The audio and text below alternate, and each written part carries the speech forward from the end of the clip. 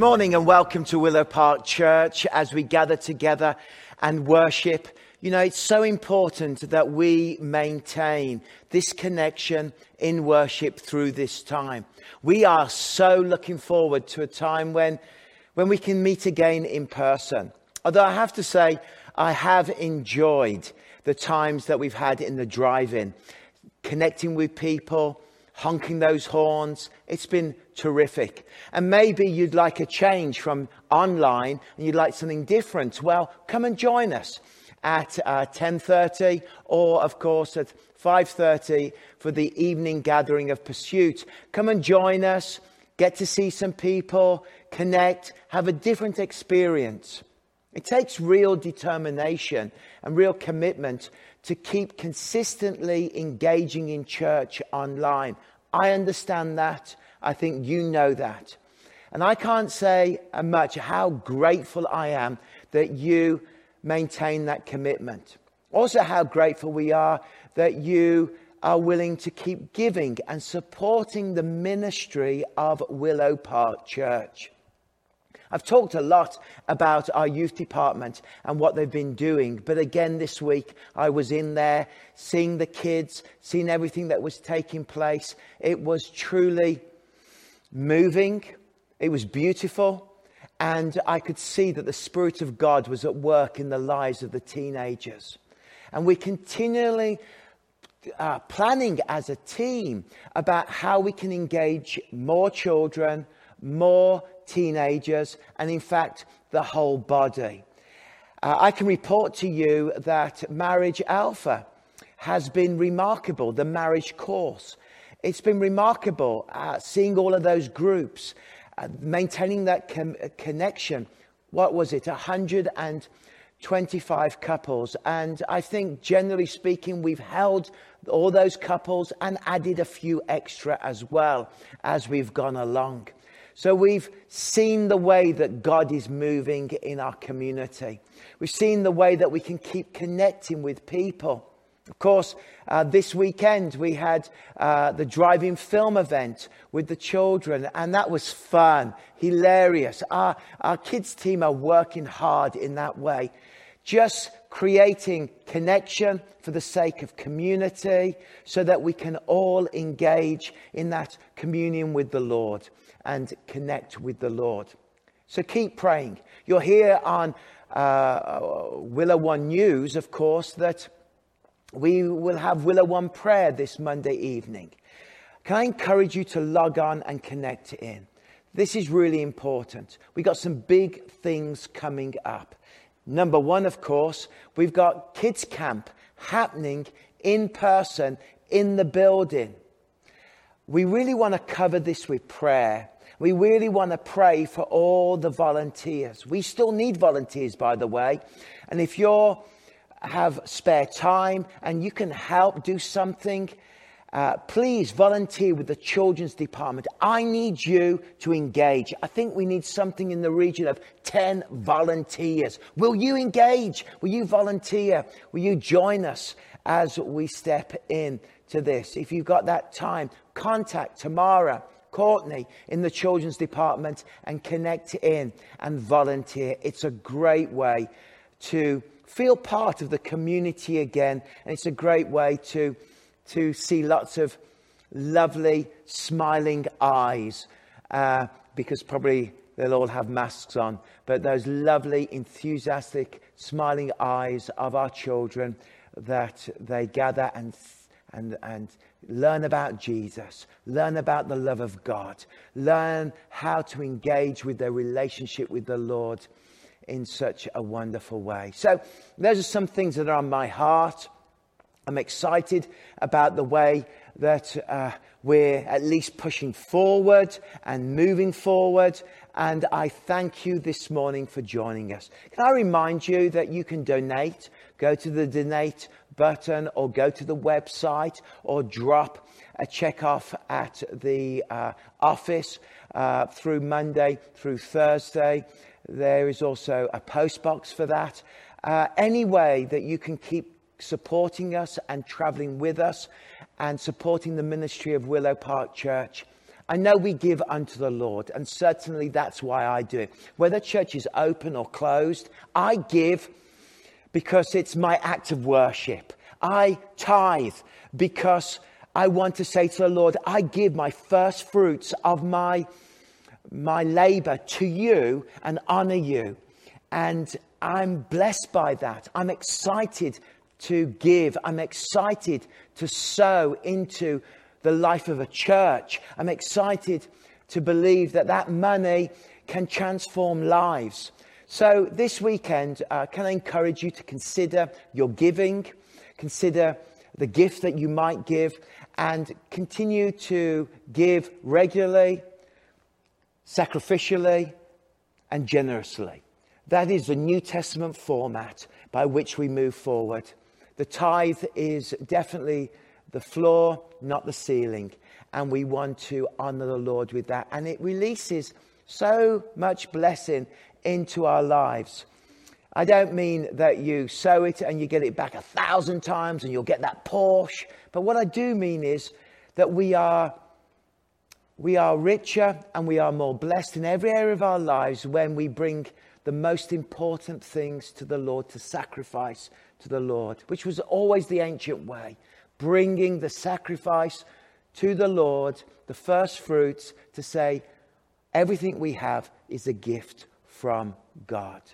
All the prosperity we have is a gift from God.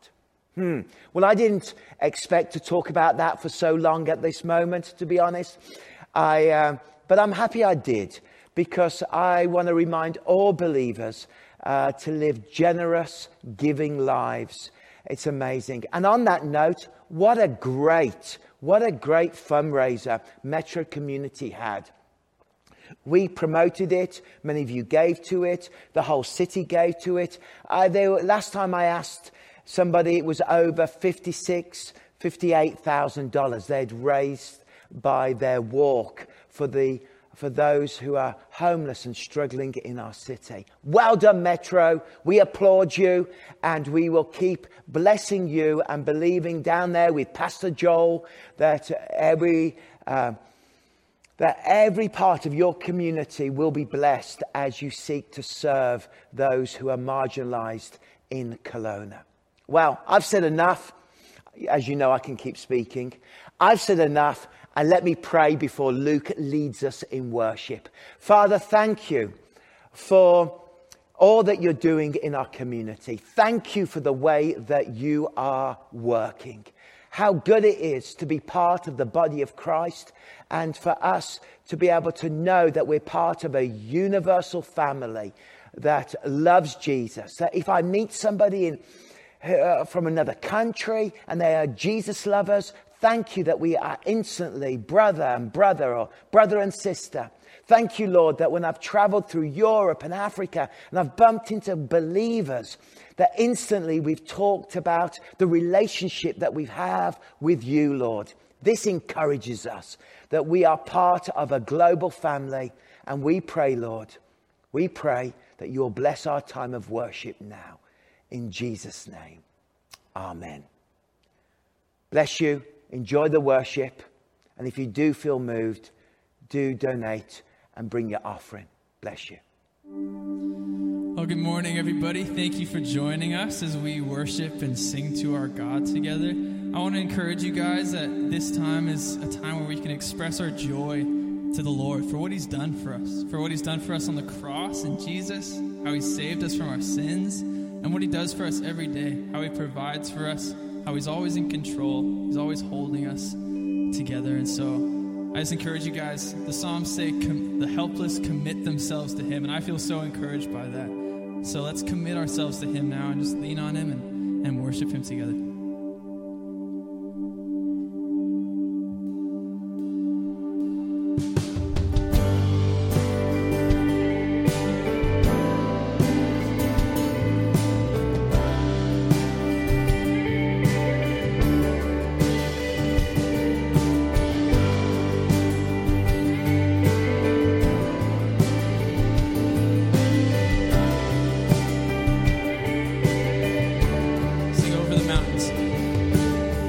Over the mountains and the sea,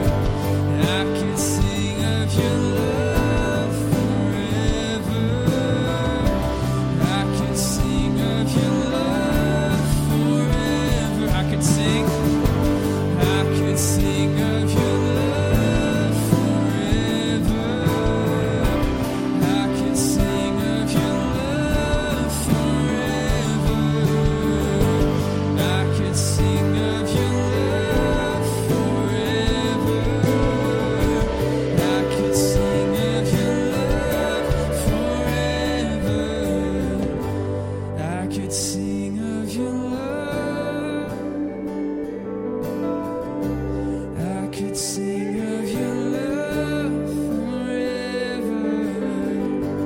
I could sing of your love. I could sing of your love forever.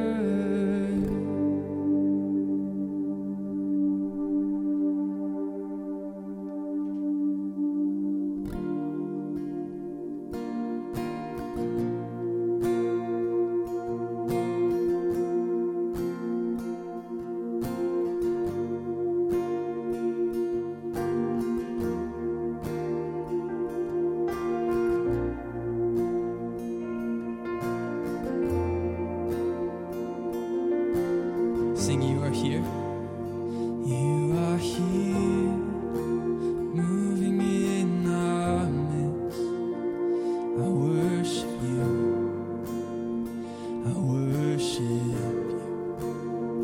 You are here, working in this place. I worship you.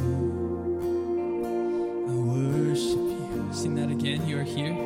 You are here, moving in our midst. I worship you. I worship you. You are here, working in this place. I worship you. I worship you. Sing, you're the way maker. You are way maker, miracle worker, promise keeper, light in the darkness. My God, that is who you are. You are way maker, miracle worker, promise keeper, light in the darkness. My God, that is who you are. You are here. You are here. Touching every heart. I worship you. I worship you. You are here, healing every heart. I worship you. I worship you. You are here, turning lives around. Amen. I worship you. I worship you. You are here, mending every heart. I worship you. I worship you. You are way maker, miracle worker, promise keeper, light in the darkness. My God, that is who you are. You are way maker, miracle worker, promise keeper, light in the darkness. My God, that is who you are. That is, and that is who you are. And that is who you are. And that is who you are. And that is who you are. And that is who you are. And that is who you are. And that is who you are. And that is who you are.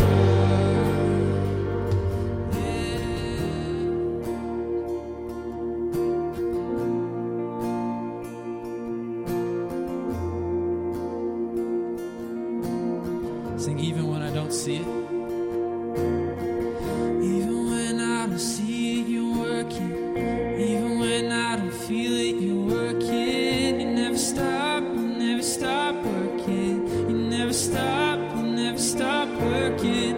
Even when I don't see it, you're working. Even when I don't feel it, you're working. You never stop working. You never stop working. Even when I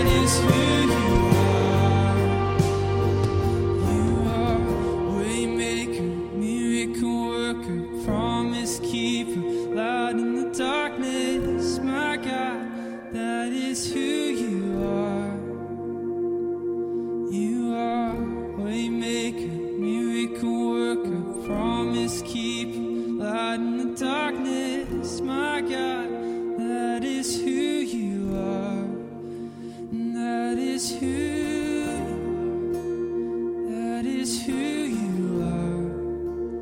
That is who you are. That is who you are. That is who. That is who you are. That is who you are.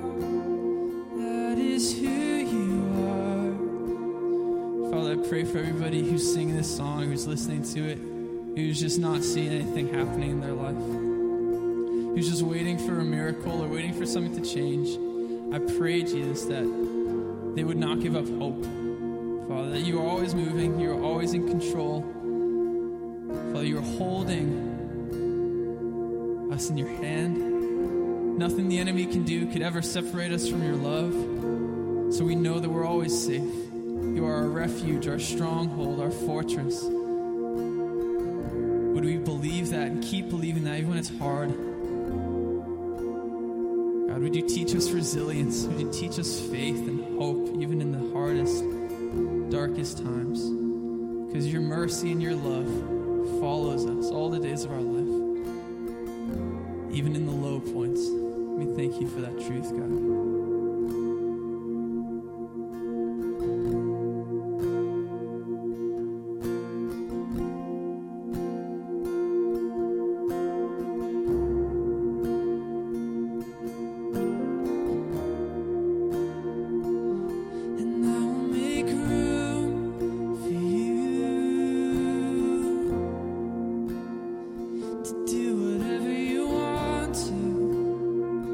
Do whatever you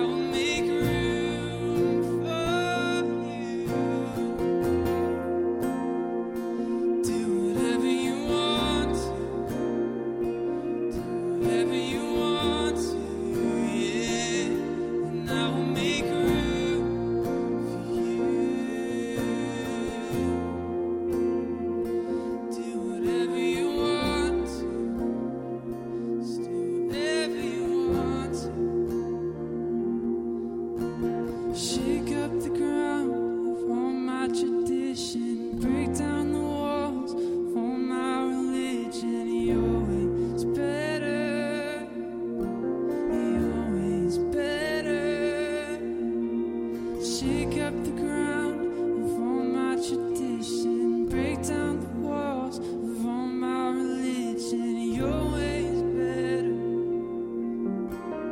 Your way is better. Lord, we make room for you to be the center of our lives, for us to commit ourselves to you, because we need you. Father, to not be too proud to think that we can do it on our own. Father, but to recognize that we were made for you. We were made to rely on you. We were made to have relationship with you. And that you made a way for that to happen through Jesus on the cross. And so we want to take advantage of what you've done for us in Jesus, and not just do the right things for the sake of doing them, Father, but do things and pray and take time to read our Bibles and worship and sing, but to actually be with you in those things, to see you in those things, to seek you out through those things, God. Let's pray for everybody listening that they would be blessed this week, that you'd bless us during the sermon, bless the speakers.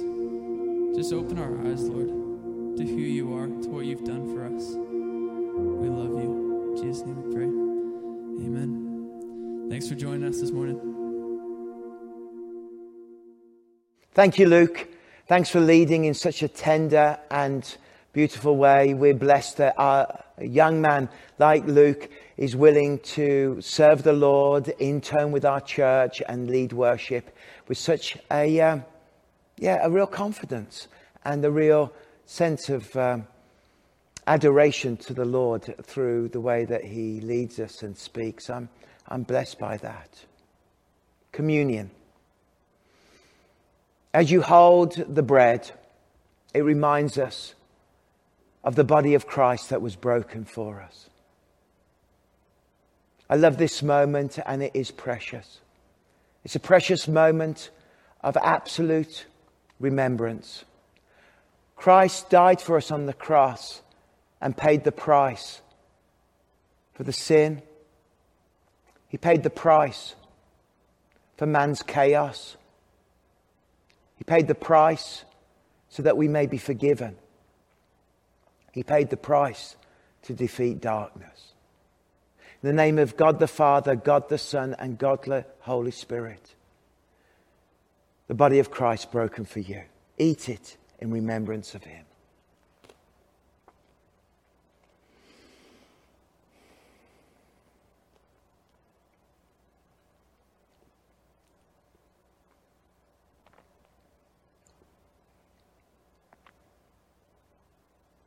The blood of Jesus that takes away the sins of the world. I was once lost, but now I'm found. I was once dirty in my spiritual rags of brokenness and sinfulness, but I've been clothed anew. I've been made spotless and blameless because of the blood of Jesus that has cleansed me and made me acceptable to the Father. The blood of Christ that takes away the sins of the world.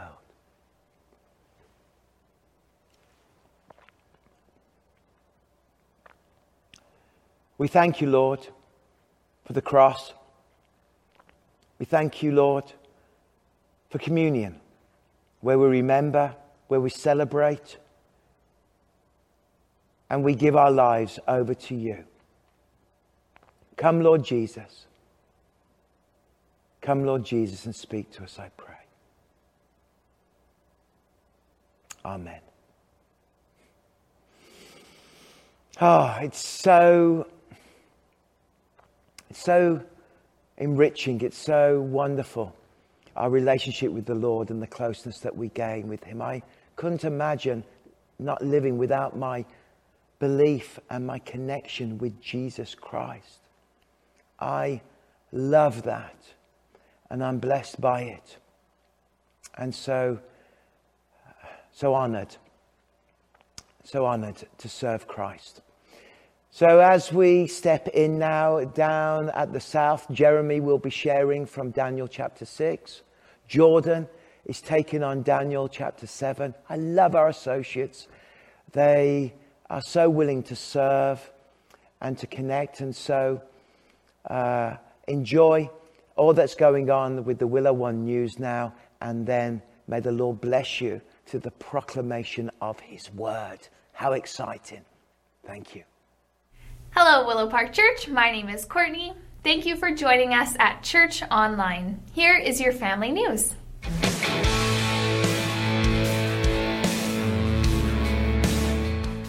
Our monthly all-church prayer gathering is happening tomorrow night at 7 p.m. Everyone is welcome to join us online for a special night of prayer.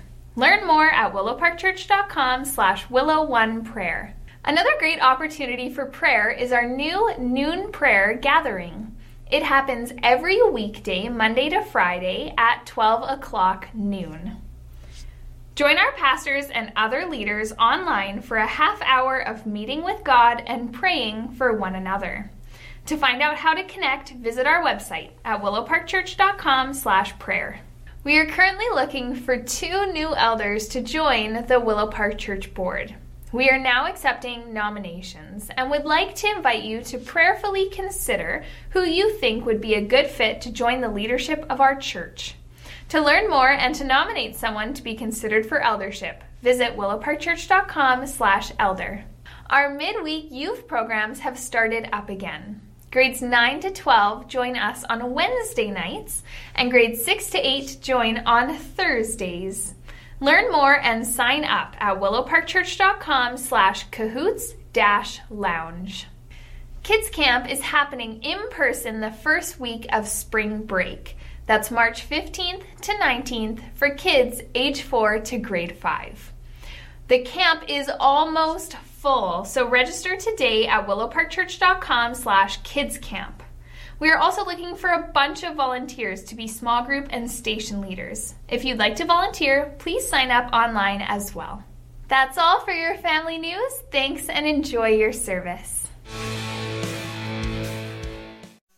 Good morning. Thank you so much for joining us. Thank you so much for being here. My name is Jordan. I'm one of the pastors here, and it's my pleasure to be here and to bring you this message today. And it's a bit of a big one. As we know, we've been going through the book of Daniel, and I'm going to have the chat hosts wherever you're at. If you're on Facebook or online or YouTube or whatever, they're going to drop in a link. And don't worry, it's not spam. What this is an image of the overview of the book of Daniel. You're not going to really be able to see it as I'm here, but it's from the Bible Project, and it's just kind of an overview of what's going on. So the book of Daniel has been absolutely far more amazing to go through than I really thought would happen. But the idea of the hope that the message is bringing has been really encouraging.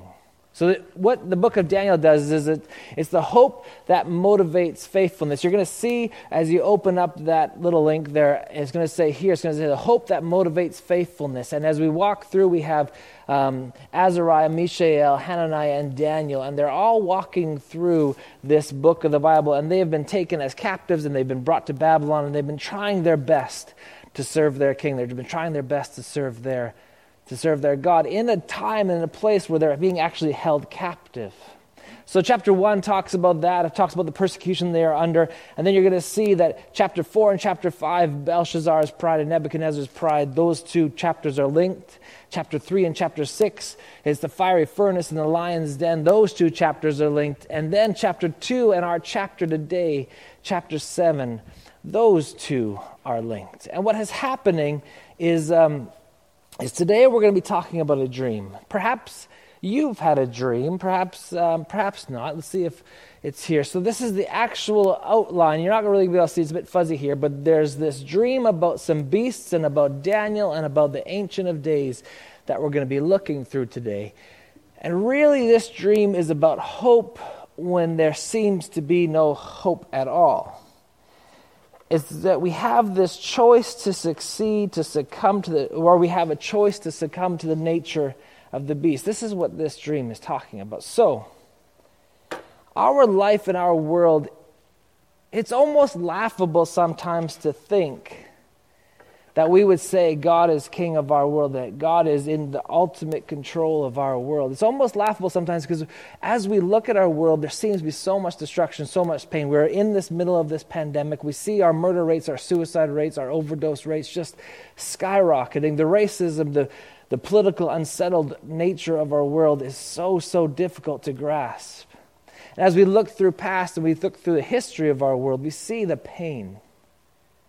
But we need to know as we walk through this chapter that God is ultimately in control. Now, you and I, we walk through our lives and we have the choices to make, and we're going to see that we have choices to make on our very own.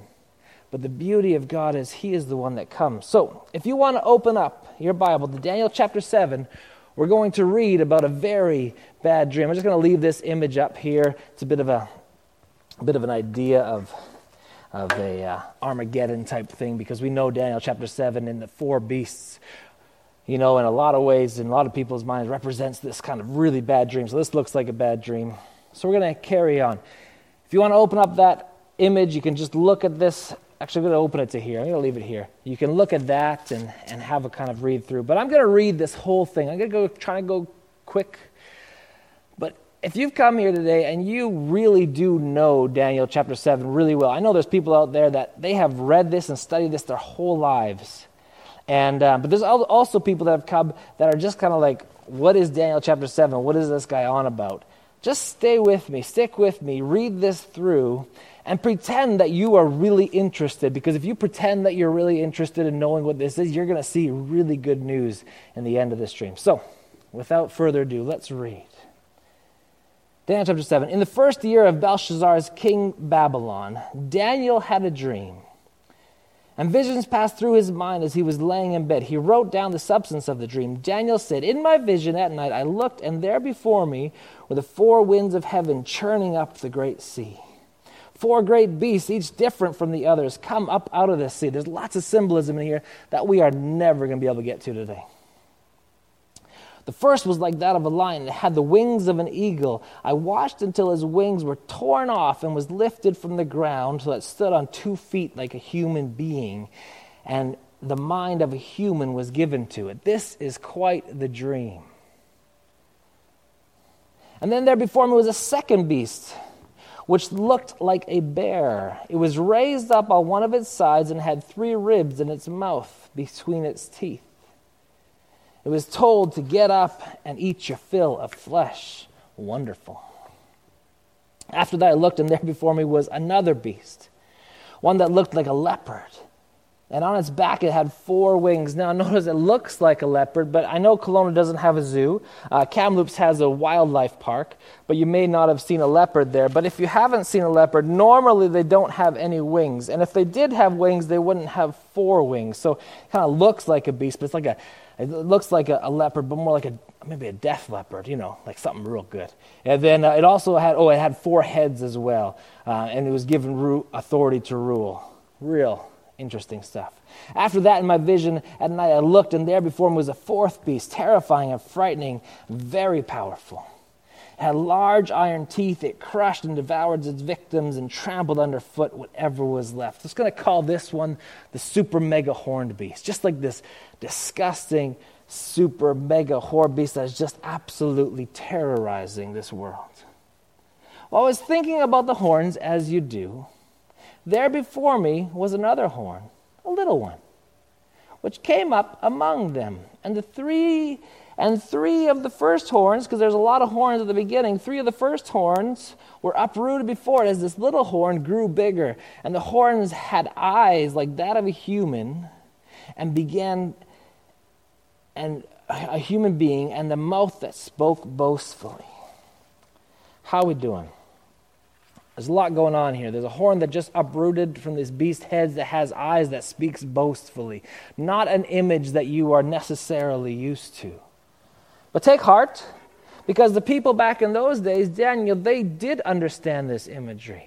So just a little bit of a background for these type of things is that beasts were referred to quite a bit. And so Isaiah 5, verse 26, 29, when they're talking about the beast coming in and taking, a lion coming in and taking the people from Israel and taking them to Babylon, it says this: "He lifts up a banner from the distant nations. He whistles for those at the ends of the earth. Here they come, swiftly and speedily. Their arrows are sharp and their bows are strung. Their roar is like that of the lion. Their roar like a young lion's. They growl as they seize their prey and carry it off with no one to rescue. Isaiah 5:26-29 is one of many, many verses in the Old Testament that speaks about beasts, speak about this idea of beasts coming and devouring and taking and stealing and destroying. And also horns are fairly obvious, fairly evident in the Old Testament as well.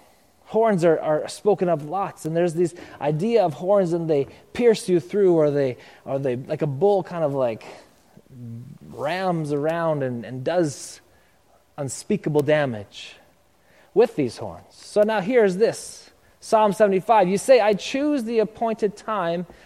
It is I who judge with equity. To the arrogant I say, boast no more, and to the wicked, do not lift up your horns. Do not lift up your horns against heaven. Do not speak so defiantly. Who says I will cut off the horns of all the wicked, but the horns of the righteous will be lifted up. There's these horns that are symbols of strength and power. But you see, obviously, from this verse here, Psalm 75, horns aren't the issue. That power isn't the issue. It's the way you yield your power. It's the way you yield your voice. It's the way that you take your horns that you've been given. It's the way you take your authority that you've been given and speak up against God is the issue. So these beasts are obvious in the Old Testament, and so are the horns, and they bring about this amazing thing. So Daniel is actually, obviously, in a very discouraged spot.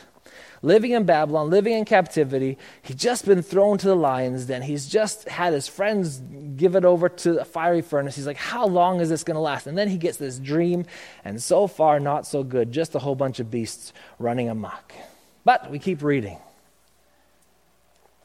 Verse 9, as I looked, the thrones were set in place as the Ancient of Days took his holy seat. This beautiful Hebrew phrase for God as he comes and he sits and he gets to his throne. And he says the thrones were set in place. It's almost like you can see Daniel sitting there, and it rolls in this throne, and then this Ancient of Days, God walks up, takes his seat. His clothing is white as snow. His hair on his head was white like wool. His throne was flaming with fire, and its wheels were all ablaze. It's like a Hot Wheels. You got this throne and just these amazing fiery wheels going, and you could just see the power. And a river was flowing, coming out before him. Thousands upon thousands attended him. 10,000 times 10,000 stood before him. The court was seated, and the book was open. These beasts are absolutely running amok. They're destroying everything that comes into its path. And then you have this God, this Ancient of Days, come and seat, and he brings order, and he opens up his book. Then I continue to watch, because you would continue to watch, wouldn't you?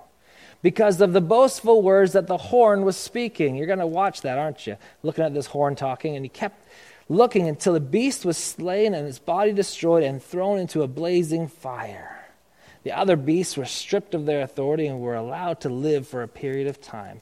This is like this judgment day that we speak about. This is this evidence of a judgment day. God coming and saying, look, this world is out of control, but I'm going to sit down and I'm going to bring judgment to those beasts who speak against me. Verse 13, in my vision at night I looked, and there before me one like a son of man. This is the important, this is all very important, but this is a real important part of this. One like the Son of Man. Son of Man, in Hebrew, Adam means human, and this is the word meaning here is the Son of Man, the Adam, the man, the human one, and the son of. So when we talk about being a son of something, what is it? A son is belonging to. I belong to my mom, I belong to my dad. You belong to your mom, you belong to your dad. For richer or for poorer, we belong to someone. When you're a son, you belong. And this is this idea that there's a Son of Man, a human one, a son of human, being fully human. So now this is the first time we've seen this, the Son of Man. Now we know if you are an old Sunday school professional, you know Son of Man is how Jesus refers to himself. But this is the first time we see it here, and it's putting itself very firmly as a human one. But this human one, coming with the clouds of heaven, he approached the Ancient of Days and was led into his presence. Daniel's watching all this happen. He was given authority, glory, sovereign power. All nations and people of every language worshipped him. His dominion is everlasting, and his dominion will not pass away, and his kingdom is one that will never be destroyed. So there's a lot going on here in this dream. You know, I was given this verse of this chapter a couple weeks ago, and man, I had to do a lot of reading, a lot of listening to even get to a point where I kind of understood it. But as I've started to understand, I'm like, okay, this is pretty interesting, this is pretty good. But Daniel didn't even know what was going on. So I, Daniel, was troubled in spirit, of course he was, verse 15, and the visions that passed through my mind disturbed me. Oh, I'm going to change this. You don't need to look at that anymore. Go back to that. Keep looking at your paper if you want to. It's quite interesting. I, Daniel, was troubled in spirit, and the visions that passed through my mind disturbed me. I approached one of those standing there and asked him the meaning of all this. So one of those thousands upon 10,000s of people, he was like, hey, what did I just see? What did I just look at? So he told me and he gave me this interpretation of things. The 4 great beasts are 4 kings that will rise up from the earth. But the holy people, the Most High, will receive the kingdom and possess it forever, yes, forever and ever. This is a great hope. Those 4 great beasts were running rampant. They were destroying, they were killing, they were making things happen. And then he says over here in verse 14, it says, verse 13, it says, one like the Son of Man. And in verse 17 or 18, it says, the holy people of the Most High. So the beasts represent kings and kingdoms, the horns represent arrogance, and then the Son of Man represents humanity. So that humanity, after it's destroyed, will inherit forever and ever. Those who are believers, those who are ones who love God, those are the ones that will inherit his kingdom forever and ever, which is amazing. This is a verse and a dream of hope for Daniel. Then I wanted to know the meaning of the 4th really ugly super beast, which was different from the others and is most terrifying. With its iron teeth and bronze claws, the beast that crushed and devoured its victims and trampled underfoot whatever was left. I also wanted to know about the 10 horns on the head, in which the other horn that came up before it and the other 3 fell. He wanted to know about the little horn that came up and burst through and killed the other horns. Of course you want to know about that. The horn looked more imposing than the others, that had eyes and a mouth that spoke boastfully. As I watched this horn, it was waging war against the holy people and defeating them, until the Ancient of Days came and pronounced judgment in favor of the holy people of the Most High. And that time they possessed the kingdom. See, again, we see the holy people swapped to the Son of Man. And we know that the Son of Man, because of our Bible knowledge, we know that that's Jesus, but it's also the holy people. Verse 24, 10 horns are 10 kings that will come up from this kingdom, and another will arise, and different from the earlier one. He will subdue the 3 kings. He will speak against the Most High and oppress his holy people and try to change the set times and the laws. The holy people will be delivered into his hands for a time, times, and a half a time. There is so much symbolism in this that I'm just scratching the surface. And perhaps if you've read this for years and years and years, you know more about the symbolism than I. We're not going to be able to get to it all. But this time, and half a time, it could be a really good album cover name or a band title, or it could mean 3.5 years, or it could mean a different set of time. We can't get into that today. But he says, verse 26, the court will sit and his power will be taken away and completely destroyed forever. So once the Ancient of Days takes his throne, the power of the beast will be taken away. Then the sovereignty, power, and greatness of all kingdoms under heaven will be handed over to the holy people, the Son of Man. Remember that.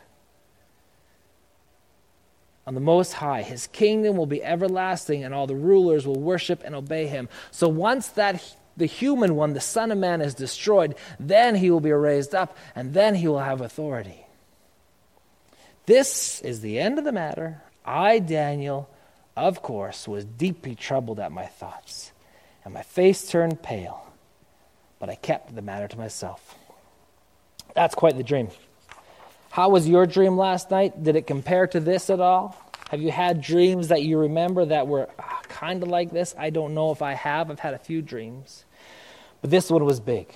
This one is so centered to the book of Daniel, but it's also so centered to the Old Testament narrative, and it's so central to the whole Bible. I didn't even realize this as I was opening it up, and I'm like, wow, this is so important, and it's so crucial and so huge. So I'm so excited that we get to talk about this today. Can we think of a chapter in the Bible that really represents what's happening here? So we have all this stuff. We have a kingdom that's coming and traveling its people. Can we think of a chapter of the Bible that is talking about it? And yes, of course we can. We're thinking about the chapter of Daniel, the book of Daniel. This dream could very much be talking about this. So we say to ourselves, what does this have to do with anything? I come to church, I sit on my sofa, I'm in my car later on when you're at church in the parking lot. If you want to come, you can come to that at 10:30. But what is the point of all of this? I came to church today to be encouraged, and now I hear about these 4 beasts in this dream. What's going on? I talked to my friend in Calgary last week, and I said, look, I'm preaching on Daniel chapter 7, and he said, why? And I think to myself, why is right? But as the last couple of weeks I've been researching and looking at this, there's so much hope in this disgusting version of beasts and disgustingness, but this Ancient of Days comes down. And there's 4 things that we kind of see come out of this. So there's 4 observations that you might have seen. So the first observation that I see is that this might refer to the book of Daniel. So we kind of get out and we see the book of Daniel, we see what's happening, and we see that there's some real parallels to what's happening in Daniel's life. So that's the first observation. The second observation, made by people that have studied this chapter a lot more than I have, and they're a lot smarter than I have, and a lot of respect for them, they say that this chapter refers to the period of time before Jesus, about 150 years before Jesus, and before that, and 600 years before Jesus, when the Babylonians rule. They are the lions. The Persians, they were the bears. You remember the bear with the 3 ribs in its mouth? Disgusting. And then the great mega leopard, death leopard. And then we have the Syrians. And the Syrians are the mega beasts. Because the Syrians were actually, they came and they conquered Alexander the Great. And that's where they divided up Israel and Palestine now. And they were led by Antiochus, who was the leader of this kingdom. And this leader of the kingdom of Syria brought about greater persecution on the Jewish people than ever in the history of their life, in their land. Which is really saying a lot, because we just read through the book of Daniel and all the persecution they're experiencing. But this Syrian ruler brought about such great persecution. He went all the way to get rid of all the artifacts in the temple and put his own statues to his own gods in there. He would torture and kill the people in the courtyard of the temple. He said, you cannot worship your God in Jerusalem. And he took complete control. And so a lot of people think this is the mega horned beast that this scripture is talking about. And I would say they're probably not wrong. In fact, it even said that he stopped the calendar. And if you look back in verse 25, he will speak against the Most High and oppress the holy people and try to change the set times and laws, change their calendar. That's what he did. He tried to change their calendar. So he might be talking about this, but also a lot of people that are a lot more versed in this stuff and know a lot more, and many whom I respect, refers to what is yet to come. The second coming and the Antichrist and the mega beast and the beast and the mark of the beast, all that kind of stuff, and perhaps a slightly less biblical version of that is the Left Behind series that we probably shouldn't be reading too much today, but I should leave that. But anyways, I'll leave that alone. But it is true that there's something is coming, something is stirring in the future that brings this Antichrist, that brings this mega beast. And perhaps this is true. Maybe not the Kirk Cameron movies, but Jerusalem and a new heaven and new earth, something new is happening. Something is going to happen.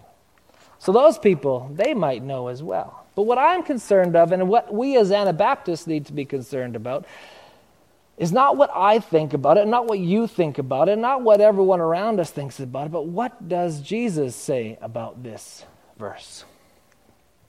What does Jesus say? And he says this, if you want to make your way to Matthew chapter 26, we're going to find out a little bit about what he's talking about. So if you want to turn Matthew chapter 26, verse 57 to 68, we're not going to read the whole thing through. I've done most of my reading for the day by reading all of Daniel chapter 7. You're welcome. So, chapter 26, verse 57, Jesus before the Sanhedrin. Those who had arrested Jesus took him to Caiaphas, the high priest, where their teachers of the law and the elders had assembled. So Jesus is going to be on trial for his imminent death that we all know about. Those who had arrested Jesus took him to Caiaphas, the high priest, the teachers of the law, and the elders had assembled. Verse 59, the chief priests and the whole Sanhedrin were there looking for false evidence. So the chief priest, the highest in the land, the most authority-type person in all of the land, was looking to get false charges against Jesus to kill him. And they all admitted this freely. But they didn't find any because Jesus, what did he do? He came just to heal the sick and bring peace and love to the poor. Finally, two came forward and declared, this fellow I am able to destroy the temple. This fellow said, I am able to destroy the temple and rebuild it in 3 days. So they got upset. And then the high priest said to him, I charge you under oath by the living God, who is Jesus, by the way. Ironic. Tell us if you are the Messiah, the Son of God. And then Jesus, in all his wisdom, says, you have said so. Just that comment. You have said so. But then he says this. Jesus replied, but I say to all of you, from now on you will see the Son of Man sitting at the right hand of the Mighty One, coming on the clouds of heaven. He quotes directly from Daniel 7. Then the high priest tore his clothes and said, he has spoken blasphemy. If you were to go to a Star Wars convention tomorrow, let's say the pandemic's over, everyone's at a Star Wars convention, and you were to take a lightsaber of the red variety and walk up to someone and say, I am your father. Without actually saying who you are introducing yourself as myself. If I do that, I'm introducing myself as Darth Vader, and I'm putting you in the shoes of who? Luke Skywalker. So as I come into this Star Wars convention, everyone knows what's going on. There's a whole bunch of Star Wars nerds there, and I come up with a red lightsaber, and I say, I am your father. I'm officially putting myself in the shoes of Darth, and you in the shoes of Luke Skywalker. That's exactly what's happening here. Well, Jesus comes into a whole bunch of Bible nerds, if I'm honest with you. These guys know the Torah. They know what's going on. And he says, look, do you see what he's doing here? He's putting himself in the position of the Son of Man, who they know is in Daniel, and he's putting Caiaphas, the high priest, the most authoritative person in all of Jerusalem, in all of Israel, he's putting him as the character of what? Of the super mega horned beast. This is what Jesus is saying. I am the Son of Man. I am the one. I am the human one. And what you are doing right now is you are being the mega horn beast. Daniel, back when he heard this dream, he would not think, I don't think in a million years, I can't put words in his mouth, but I don't think that Daniel would think that he is prophesying, he is dreaming a dream that one day in front of him, a Jewish person, a Jewish high priest would be the mega horn beast. But that's what's happening. And Jesus says, you are this beast right now. And so instead of saying that it's 160 years from now or thousands of years after the life of Christ or many, many times in history, he's saying, Caiaphas, you in front of me are the beast. And what Jesus is saying is beast is the idea of a beast is clothing that you can put on and you can take off. Because Nebuchadnezzar and those kings, they would have been the beast. Antioch, in 160 years before Christ, that would have been the beast. Perhaps in the future, there's going to be a beast. But right now, Jesus is saying, in front of me, this human being has decided to put on the clothes of a beast. See, humanity, we live as humans. We know as humans. We have the most highest version, best version of a human being is one that can check their impulses. One that can check what they're doing, one that can check who they are at any time. And we've all been given this beautiful conscience, but back in Genesis 2, we were put in charge of the beasts. Humans were put in charge of beasts. And we were able to take control and to do what we needed to do and to love the beast. But then we wanted to. Our horns started to sprout up, and we started to speak defiantly against God, and we became the beast. We became this ability to have this beastly thing. And as we became the beast, we got thrown out of the garden. And now we have a choice every day. Do we be like the Holy One, the Son of Man, the holy people? Do we take on that clothing, or do we take on the clothing of the beast? We have a choice every day. How do we live? Do we live in this beastly clothing, or do we live like one that's the Son of Man? Tim Mackey says this from the Bible Project. He says, when human beings reject God's authority over them, when we reject God's definition of good and evil, we exalt our own desires and impulses and appetites to divine significance. Individually and collectively, something horrible happens to us. We become beasts, driven by pure impulse and desire and self-preservation. We become beasts when we preserve ourselves. We become beasts when we start to think about ourselves, not about God, not about His kingdom. Last week, my wife, she said she heard some cats fighting in our carport. And so in the morning I got up and I went outside, and you know Princess Bride, when there's a great battle here and something happened, I got outside and I saw a big tuft of feathers, and I saw another big tuft of feathers, and I followed this tuft of feathers around the side of the house. And there before me lay a half of a chicken, absolutely demolished by a beast. And I was like, I wonder if that's our bird. I went to the backyard. Sure enough, we were missing a chicken. Perhaps we left the roost open, and perhaps a raccoon had its impulses, and it went in and it took that chicken and did unspeakable damage to that chicken. What happens is when we give ourselves over to our beastly impulses, things start to move away from the beauty and the humanity and the love of God. And we start to succumb to the beastly pleasures of this world. That little horn that kind of grows and starts to speak up against God and defies God, we need to rein that in as much as we can. See, the thing is, we have this tendency, you know what I know, we have this, we know right now that we have a tendency to have either beastly desires or human godlike desires. Human beastly desires or godlike desires. And we have these two wars constantly fighting against us. And what Jesus is saying is, there's a beast here in front of me, which never anticipated being a beast, but he became one. And I need to say, God, I know that I have these beastly desires. I know that I have these tendencies to become beast-like. And God, please reveal them to me so I don't move and I don't impulse and I don't live on those impulses. There's so much pain that brings and so much difficulty that brings. See, when we rise up like a horn and we become so self-focused and we become so focused on preserving ourselves and becoming insular and then pushing everything out around it, that we become that beast. So this chapter is really talking about there's hope in God, there's hope in living like Him, but that hope fades away when we start to serve ourselves.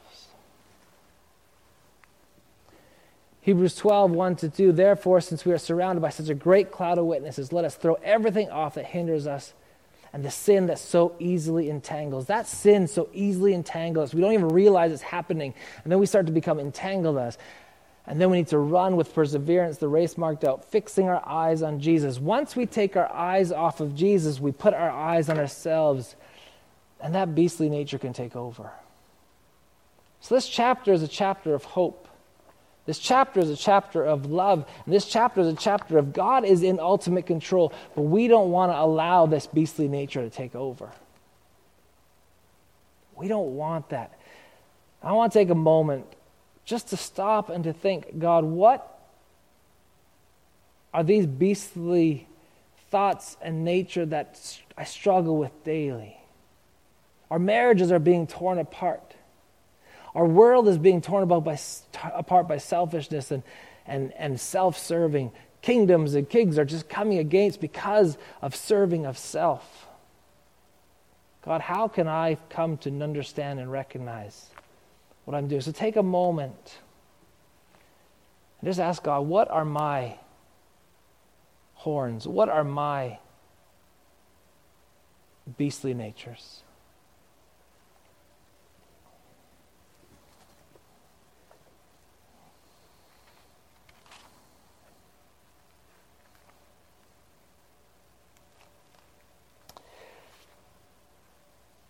As you do that, I did a prayer meeting this week, and this lady, she prayed a lovely prayer. And she said, God, I was thinking about what is my beastly nature? Self-reliance, insecurity, looking at myself, taking control. And what I need to do is I need to give that control to you. I need to give my world to you, God. So Daniel sees this as a chapter of hope. We need to see it as a chapter of hope. This world is only for a temporary time.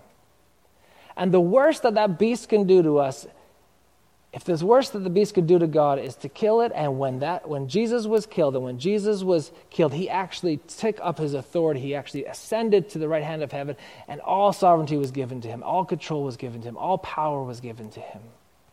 The enemy wants to crush us and destroy us, but God is so good that we can raise up, and we can live in him, and we can move in him. God, I pray that you would be with us today. As we struggle with the inner understanding of what is our beast and what is our good intention of you, I pray that we would know that and we would serve you and love you. I pray as we move into our week, we would see and recognize the beastly world out there that is coming against you and just serve you wholeheartedly and good. We love you, Jesus. In your name, amen. Amen. I hope this was okay. This is a big chapter and a lot to decipher and a lot to take in. So God bless you. Have a great week. Amen.